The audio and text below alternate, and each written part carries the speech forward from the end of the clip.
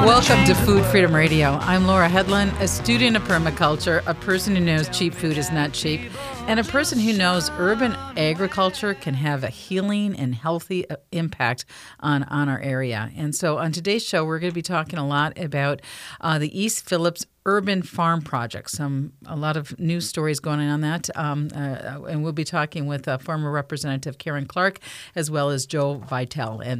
But first, we're going to talk about the Minnesota State Fair. And so, for the last few years, Food Freedom Radio has been at the Common Table exhibit in the Minnesota Horticulture Building. And right now, joining us by phone is Anna Way. She's the coordinator of Common Table Minnesota. Welcome to Food Freedom Radio.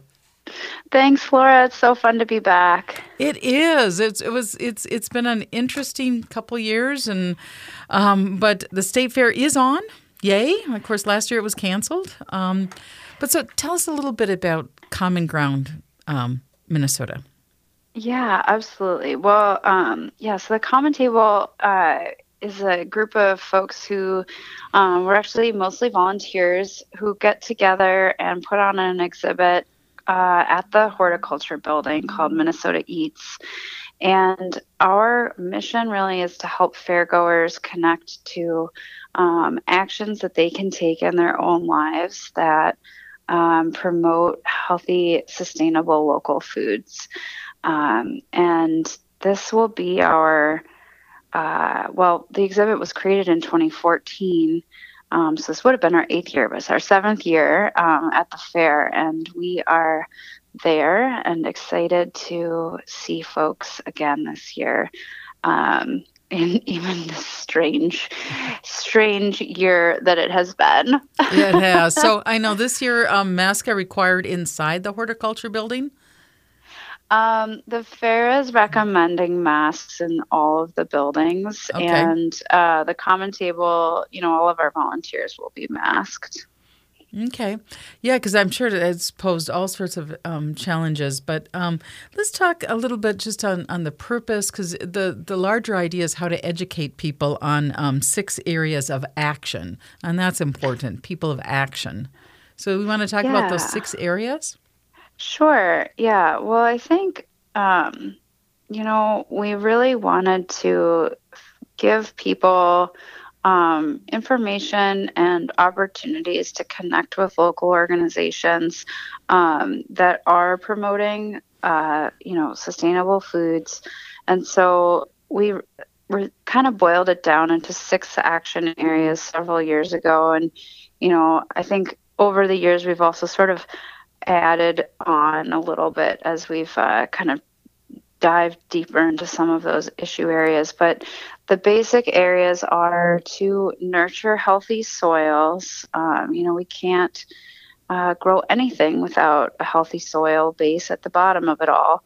To grow food. And so we really help to empower people regardless of where you live, from apartment buildings to large farms to backyard gardeners to indoor gardeners, to understand how to grow their own food. And then we also help people to really think about the waste stream. So reducing food waste.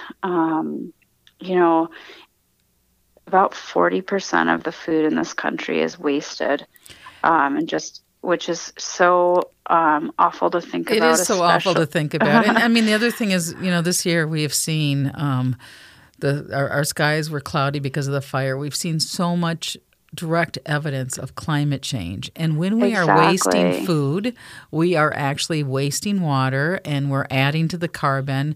And so that food waste is a huge, as you say, it's just insane how much food we waste. Yeah. And that's resulting in all sorts of unhealthy consequences. Yeah. Well, and I think, you bring up a really good point with climate change. We've been really excited to add 2 new components over the last couple of years to the exhibit. And the first is we have a demonstration solar grazing and pollinator farm exhibit. And really what it shows is that you can combine solar farming, so, panels, with traditional methods of growing food. And so beneath those panels can be, native plants that provide great forage for bees and, honey producers, and also livestock. And so here in Minnesota, we have a lot of grazing sheep that are actually grazing right next to solar panels. And it turns out those are really good combinations of providing food and providing renewable energy in the same place. And then one other really exciting component we have, we'd kind of been talking about the actions. One of the big action areas that we focus on is promoting food justice. Understanding that we have inequity in the food system, especially racial equity. And one of the people that we highlight is a woman from the Main Street Project who is actually doing regenerative agriculture out in Northfield. And what that means is that she is focusing on putting carbon back into the soil at a rate that's higher than the rate that she's taking carbon out. And what's exciting to think about is there is it's not easy because there's so much so much headwind against it, but it's simple to think about farming working in concert with climate change solutions. Exactly. And I can do a shout out for Main Street Project's CSA chicken, so people can go to Main Street Project. Also, I know that Seward Co-op also partners with them and have some of their chickens available. And so, I mean, I actually love to hear about these real case stories of people doing food in a way that honors life. Yeah. It's just so exciting. And we try to really be affirmative and showing positive ways that people are making differences. I think a lot of times, and it is depressing when you think about how climate change is impacting this world. But a lot of times you only hear about the dire stories and you feel like it's completely out of our control to do anything. But, it is these examples that show and prove that we can choose alternate ways to really go about our lives in a way that doesn't contribute to climate change. And Anna, I want to really echo that, because with the fire haze, and I've been active in environmental issues a long time, but it just felt depressive and then depressing. And then with the IPCC reports out, you're knowledgeable on in the floods and the droughts. All of it is so overwhelming.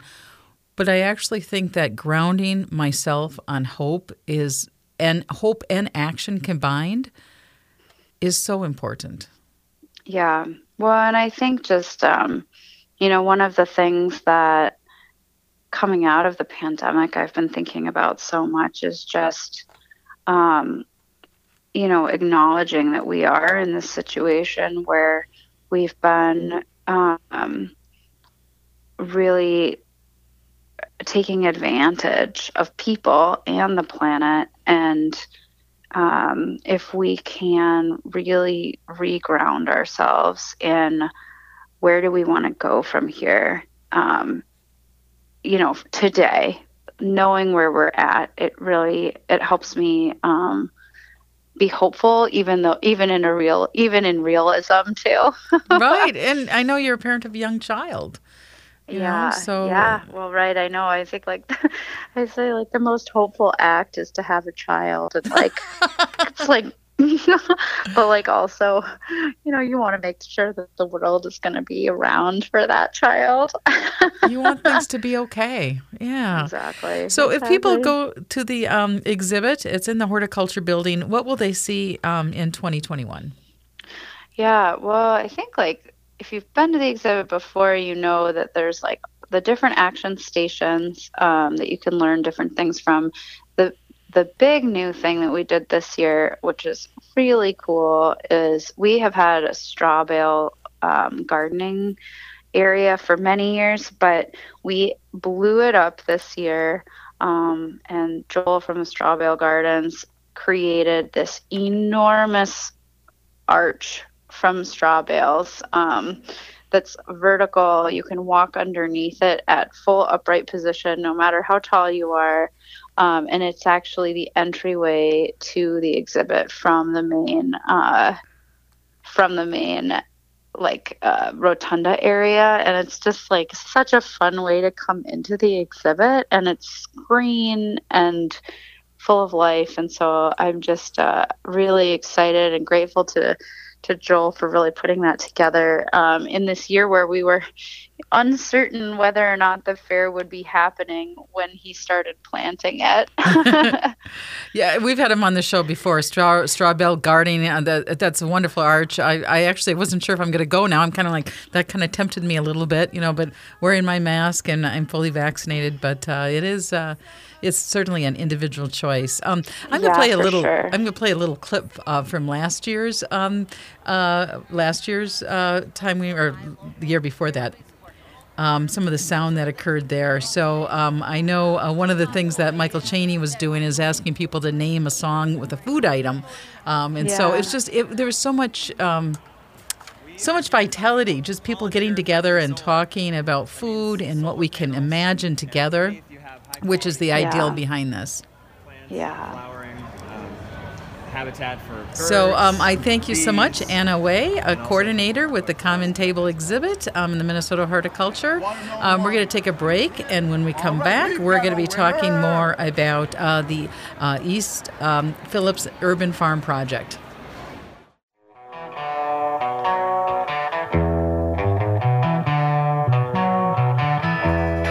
Welcome back to Food Freedom Radio. I'm Laura Hedlund, a student of permaculture, a person who knows cheap food is not cheap, and a person who knows urban agriculture can have a healing and healthy effect on the entire community. So really excited about all the conversations and all the incredible activity that has been going on now for a long time, for 8 years, to create the East Phillips Urban Farm Project. Now, it's been complicated, and some recent news out of the city of Minneapolis. And so joining us right now to explain what's been going on is Joe Vital. Hi, welcome to Food Freedom Radio.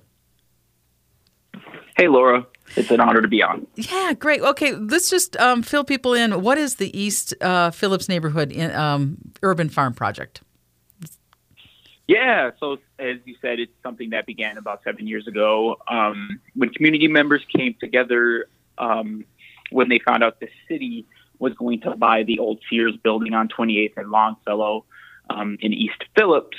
And, these community members were compromised of the demographics that you see in East Phillips, our indigenous relatives, our East African relatives, Latinx, our white relatives. And, when they were having their discussion, there was the idea of like, well, we could all kind of, submit our own proposal to the city, like a counter proposal, because it is a lot of land. It's something that can be developed into something that is beneficial to the community. But instead of going back to their respective communities in a kind of divide and conquer route, they decided to work together and create this cumulative project that is the East Phillips Indoor Urban Farm Project. It is an indoor urban farm. It also has retail space for entrepreneurship. It's powered by solar panels. There would be a bike shop in their community, world-class kitchen, so that the food that is cultivated, in their indoor urban farm can then be processed and sold throughout Minneapolis or throughout the state. And on top of that, there would be, 70 units of, affordable housing at 30% AMI. So that's what it is in a nutshell. And one of the big purposes is to reuse this huge old Sears warehouse. Instead of knocking it down, reuse it. That's one of the big purposes too, right? Exactly. It's 7.5 acres. It's a massive building. And, it fit all of these great ideas that these great plans the community has. And, on the nutshell, it would be cooperatively owned by East Phillips community. Great. Okay, so now update us on what's going on with the city council, because there was some good and bad news last week out. So tell us about that. Correct. So, the objective of the community has always been to move the city's Hiawatha expansion project and to out of East Phillips or to stop it completely. So last Friday, I apologize. Yeah, last Wednesday, getting my dates mixed up. The city council approved a portion of a staff directive that we worked alongside our council member champions in Alondra Cano, Andrea Jenkins, Cam Gordon, Andrew Johnson. And essentially the staff directive we were proposing was to move the Hiawatha expansion project out of East Phillips and to dictate staff to, find alternative sites. And then 2, to suspend all activity on the Hiawatha expansion project. And lastly, to give the East Phillips Neighborhood Institute, the community neighborhood group that has kind of been steering this conversation for the past 7 years, exclusive developing rights to, develop the site, to move forward with funding and the process to, realizing the indoor urban farm project. Unfortunately, with that, our staff direction was passed, but Osmond and Ellison abstained, with Ellison particularly abstaining on the third section that gave EPNI exclusive developing rights. So that portion failed. It didn't pass. And so the city is in a pickle in the sense that it needs to move the Hiawatha expansion project out of East Phillips, and the project is suspended. The reason why the city wanted to work with EPNI is because, we have a letter of commitment from the Minneapolis delegation, from the House and Senate, and from the county of we will get this thing funded. We will work with this community to make sure it gets funded. We even have a bonding bill for $32 million that's ready to be proposed, but we can't do anything because we don't own or have exclusive developing rights of the site. If EPNI itself does not want to own the building, we want to make sure it's cooperatively owned. And the city's like, that's great. We don't want to handle it. If you can handle all those things so we can worry about other projects, that is fantastic. But with the staff directive and how it was passed, with some things missing, the city is on, has to figure out how to pay itself back at this $12.3 million that it's paid out of its water fund to fund the project as far as it has gotten. But with the project now being forced to move, the city's in a precarious situation right now. Okay, so it is complicated to say the least. And later in the program, we're going to be talking to Karen Clark, and but one of the things I just want to make sure that people do understand then is that what the Hiawatha Campus Expansion Project is. It's a very large project. Do you want to try to explain what the Hiawatha Campus Expansion Project is? Yes, and so we'll first start with, in order for the Hiawatha Expansion Project to exist, the city needs to demolish the Sears building that currently sits in the location. And that's problematic because it would release the arsenic that is currently stored underneath the building. And, this is arsenic that has been accumulating for decades because, the city allowed industrial polluters to exist in a residential neighborhood because, the area was yellow lined back in the 1930s. So any type of development is good to them. And this is the one point that we just really want to nail down and understand because, so the Sears building is currently there. The city's plan is to rip it all up. The activists want to keep it and repurpose it as an urban farm, and they've wanted to keep it and repurpose it as an urban farm for a long time. But what the city wants to do is rip it up. And when they do that, it is going to release asbestos. And this used to be called the asbestos triangle. And so, even the Minnesota Center for Environmental Advocacy has a 200-page report on this. If anyone wants to go and read the Minnesota Center for Environmental Advocacy's look at this environmental issue. So talk a little bit about the environmental issues in the East Phillips neighborhood. Yeah. So East Phillips experiences some of the worst air quality in the state. So imagine, the warnings we had a couple of weeks ago where people weren't allowed to go outside. That's an everyday reality for residents of East Phillips. we're talking about a majority BIPOC community who, the average income there for a family is about $32,000. So we're dealing with a very diverse and a very poor community. And, they're experiencing bad air quality because you have, the Smith Foundry there, an asphalt company there as well. So you have industrial polluters that are right next door to it, along with Hiawatha and Cedar Avenue, which experience some of the, highest, traffic in the state. Imagine that during rush hour. So we're gonna take a break. Joe Vitale with the East Phillips Neighborhood Institute. We're gonna take a little bit of break, and we'll come back. We'll talk more about plans for East Urban Indoor Farm.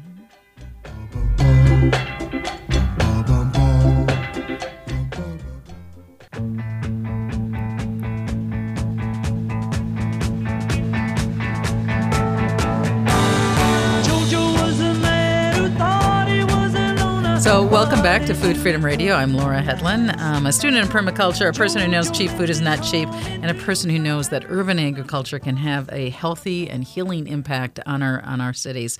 And right now, I'm talking with Joe Vitale. He's with the East Phillips Neighborhood Institute. He's also a member of the Native Caucus. And we were talking on break about the Hiawatha expansion project. And tell us a little bit more about that. Yeah, so it's problematic because it's being built in a very poor community that has been designated as a green zone, meaning that you need to scale back the pollution in the environment, as well as invest in green technology in the area.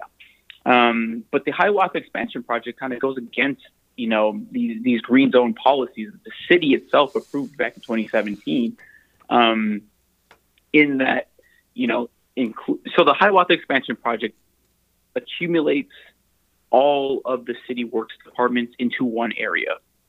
So you're talking about, the water treatment, and the most important one, and why the community is against the project, is the storage and truck storage, meaning that the entire city fleet will be stored on this site.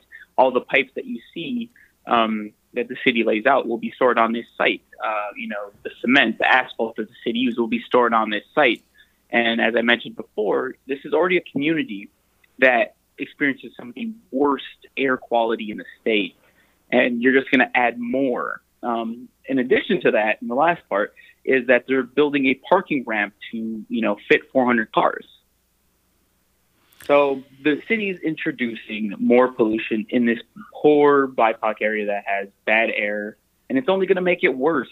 And, the IPCC report came out, and air quality, the poor quality that we experience where people couldn't go outside, that's just going to be a norm in the future. Yeah. And, we're already impacting poor communities right now. And so last week, the City of Minneapolis City Council voted to temporarily suspend the Hiawatha expansion project. So that was a piece of good news. Oh, absolutely. But the way it was passed, sets it up for a mayoral veto. And I don't want to underplay the victory that that last vote was, because it moved the Hiawatha expansion out of East Phillips. This poor community, alongside all our supporters from across the city and across the nation, there are people who are in on this in different states. With your help, through the community's efforts, we were able to suspend it in East Phillips. But as I mentioned before, it puts the city in a financially precarious state where it not only needs to move the project, a project it has spent $12.3 million out of the water fund. And two, it's leaving a site it acquired for $6.8 million just empty and just sand. And so, and the EAW was approved, which is the Environmental Assessment Worksheet, which your listeners will learn more about later. But with those things passed, it sets it up for a mayoral veto, which would then end any type of suspension and allow construction to start in September 9th.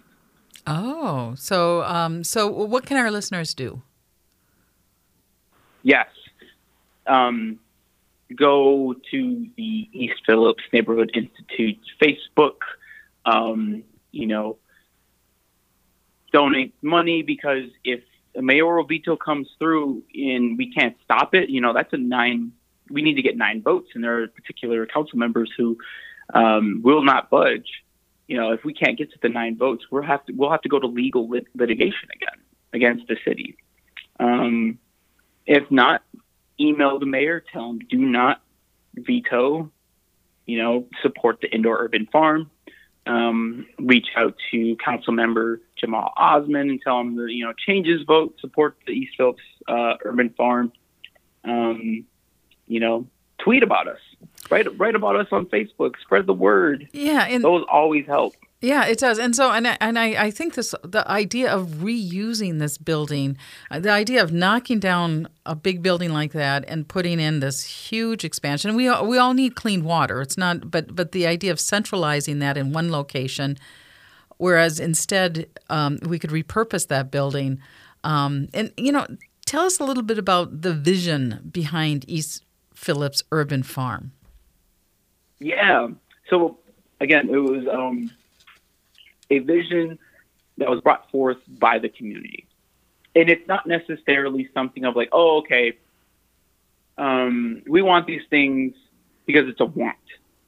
An indoor urban farm with fresh food, with aquaponics. So, there would be walleye. There's an indigenous community, a large Anishinaabe community where walleye is like a traditional food for them. Retail space for people to engage with the entrepreneurial and economic sector. Solar panels, because that's where we want our energy to come from. A coffee shop so people could feel proud and support their local community. A bike shop because it's on the greenway. These are things the community needs, things that don't exist in the neighborhood. If you live in East Phillips, you want to go out, for a cup of coffee, you probably have to go to Lake Street or Franklin or the Midtown Global Market. So there's no investment coming back into the community. And these are things that the community needs. And so, we are just going forward with those things. So I'm stumbling because it's like I'm just reminding myself of it's just like a shoe-in. This is like a lob for the city to dunk in. Yes, we support this because it's grassroots led. These are things the community wants. We even did a survey to make sure these are still things the community wants, and a majority of them said yes, we need an indoor urban farm. That all sounds great. Well, and I think one thing that's not appreciated is how much the human being needs exposure to green spaces and to other living things, and how that exposure to living plants. In fact, I think you even said that your plant makes you a little happier, but that I do believe that urban farming and being connected to that can have so much benefits. Actually reducing crime, improving health and well-being, mental health. Do you agree with that? Oh, absolutely. Soil therapy is there's more research coming out on it that it impacts us. It's how we're related to the land. It's how we build community when we create something together. And on that topic of community, there's a lot of community, support for this, in the undertone of the community coming together. There was that conversation about the youth and what we're doing for them. And right now, the Little Earth has a urban farm in the back of their housing project that teaches youth on how to garden. Mm-hmm. But that only runs until 7 to 13 years old. And we were always under the agreement that if this indoor urban farm is passed, we get it, that the youth would continue their training into these green jobs. They would learn about indoor urban farming. They would learn about aquaponics. And you own your food system. You own your food system, in a healthy, vital way. Joe Vidal with East Phillips Neighborhood Institute, talking about the East Phillips Urban Farm. And when we come back, we're going to be joined with Karen Clark. Thank you for listening. Food Freedom Radio. You've got to go back. They didn't even give us a chance. Christ, it ain't easy.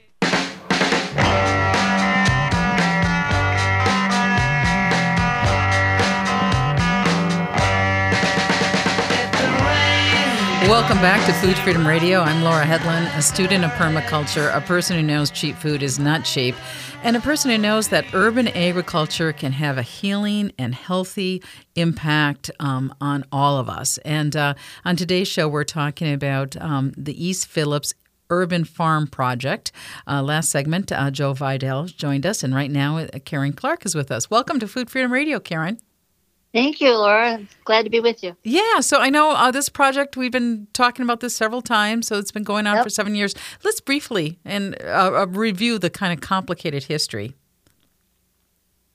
Well, the East Phillips neighborhood is a very low-income, diverse, one of the most diverse neighborhoods in the whole city, and we have the largest American Indian population in the city, and it's a great place to live. I've lived there almost 40 years, and but we have a lot of challenges. Like I said, we're very low income, and one of the problems is the lack of food security. The lack of the access to good, affordable, healthy food. And when the former Roof Depot company, which was basically a consortium of a lot of roofers who had this big, almost 250,000 square foot warehouse that they stored their supplies in, and they had kind of like kiosks inside there.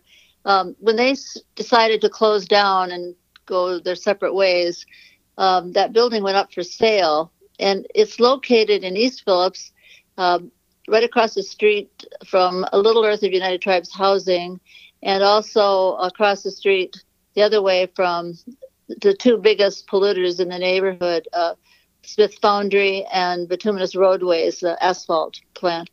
And when that building went up for sale, the neighborhood started looking at, oh my goodness, are there going to be another industrial polluter put in there?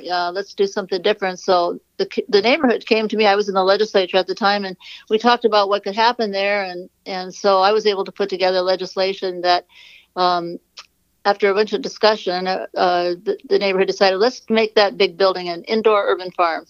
And I was very excited about that because that's something that we do at the Women's Environmental Institute. We have hoop houses that we grow food in all winter long. And so I was very excited about helping bring that vision forward. And there were other parts to it, too, as the project evolved and the neighborhood engagement really took off and went deep.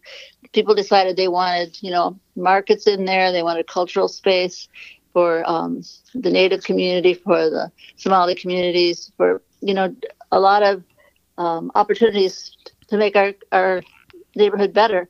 And one of the main things was to create jobs, good paying jobs, living wage jobs. So I was able in 2017 to pass legislation that put the first chunk of money into that project. And it was $319,000 to do architectural planning, community organizing. That was part of the bill, part of the legislation, to get all that put together with all the diverse communities. And we named the communities. We wanted to make sure that in this community, which is a majority people of color and Native people community, that we would be able to have strong representation from all the BIPOC communities, Black, Indigenous, Somali, and East African in general, and Native American is kind of very primary. The Native American community really took a big role in the leadership of this from the beginning.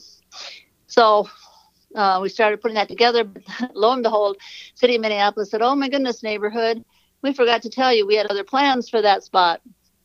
We've been planning it for years, but they really never did come to the official neighborhood organization called East Phillips Improvement Coalition, EPIC. They never came and told them about this until we had this whole plan in progress, and we had actually passed the legislation. They said, no, you can't have that building. We want to use that space. We're going to knock that building down, and we're going to use that space to store our sewer pipes, our water meters, our manhole covers, and our diesel trucks, and all the stuff that the Public Works Department needs. We're going to consolidate it from all over the city right there, and, that's what we're going to do. And we said, no, we've already got this plan, and started going. And they said that they, I guess they threatened the owners, who we had negotiated a $5 million price tag with, stopped talking to us, said that the city had threatened eminent domain. And so they couldn't talk to us anymore. And ended up getting almost another $2 million out of our taxpayer dollars to sell it to the city. So, the neighborhood just said, no, this is not okay. We're not going to take the city down. We want what our vision is. And as we looked at it more and more, we discovered, that the city's plan not only would deny us the asset that we wanted to put there, but it also would add to the existing overburden of toxic pollution that plagues East Phillips neighborhood. So we couldn't convince them with conversation, so we took them to court, and we still have a lawsuit pending. Yeah, and the Minnesota Center for Environmental Advocacy has comments, a 200-page comment on some of the technical issues with the idea of the Hiawatha Campus expansion project, basically the city of Minneapolis putting all of its city public works in one central location. And one of the things that seems disheartening, I guess, is what the city planners want to do is knock down the huge building that's there.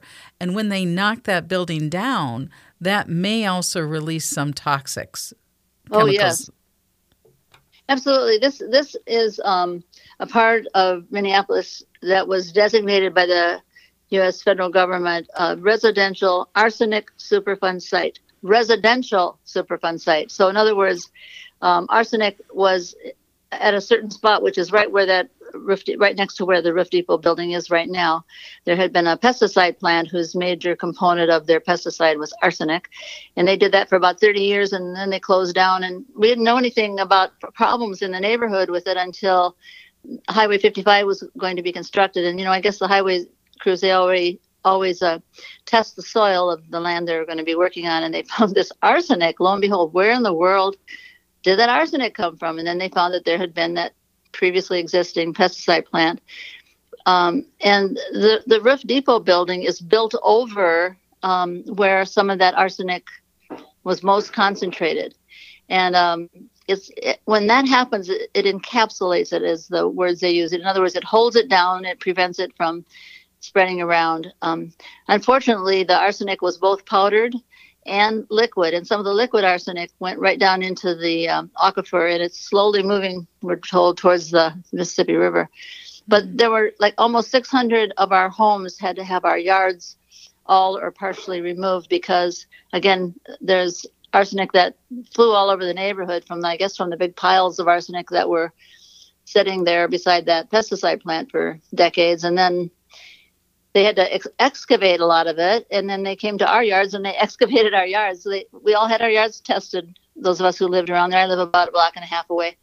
I was number 30 of about 600 homes that, they came starting at the curb, took 12 inches, and then went another 2 or 3, 4 inches up to the house. And so I lost my front yard, my backyard, and they brought in some replacement dirt. So if the Hiawatha Campus expansion project moves forward, this building would get knocked down, and that is likely to release more arsenic in the neighborhood.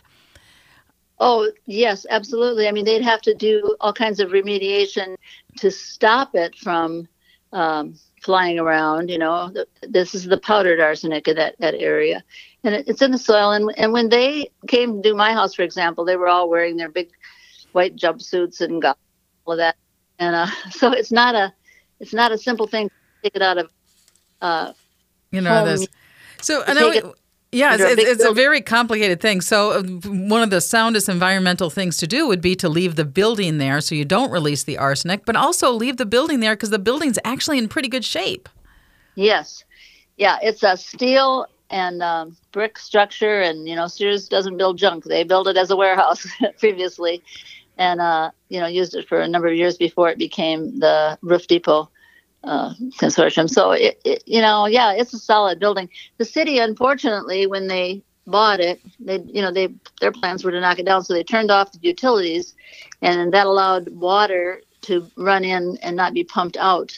So there's water that was in the basement, and they claim the building's not in good shape. Well, it's, as far as we understand it, although they won't let anybody go in and look at it, what's not good in good shape can be remediated, can be repaired. And it's just a solid structure according to our architect. Okay. And update us on the City Council action and what our listeners can do. Okay, well, the latest action from the City Council was to put forward what they call a staff directive. And Councilmember Cano, Alondra Cano, who is our council member for our ward, along with 3 other City Council members, Councilmember Kim Gordon, Andrew Johnson, and really led by Andrea Jenkins. The 4 of them put forward this staff directive saying that the city would discontinue its plan to, take over that building and that space, and they would turn it over to the East Phillips neighborhood to do our vision.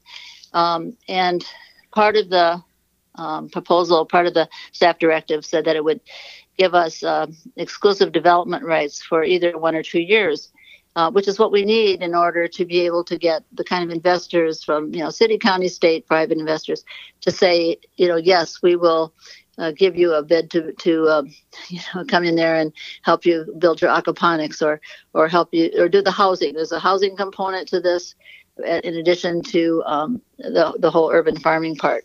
We'll come in and we'll participate, help build it out and make it a wonderful asset. And so it takes bonding money, and we have commitments from our state legislators. The Minneapolis delegation of legislators is with us on this.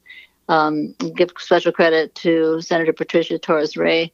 And Bobby Champion, Senator Champion, was one of the ones who, when we got the first $300,000, he was one of our champions too. And he just recently again signed on a letter of support. We have a letter of support from numerous legislators from the city, South Side and North Side, who are saying, yes, we will help this East Phillips community organization get the bonding dollars.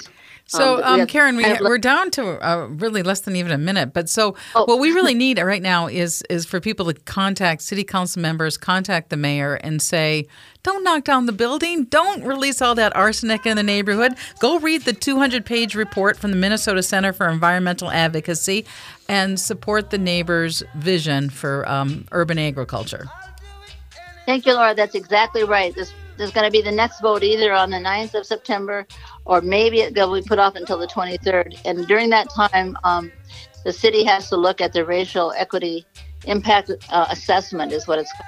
Right. So you can get more information about the East Side East Phillips Urban Farm. You've been listening to Food Freedom Radio on AM 950, Progressive Voice of Minnesota.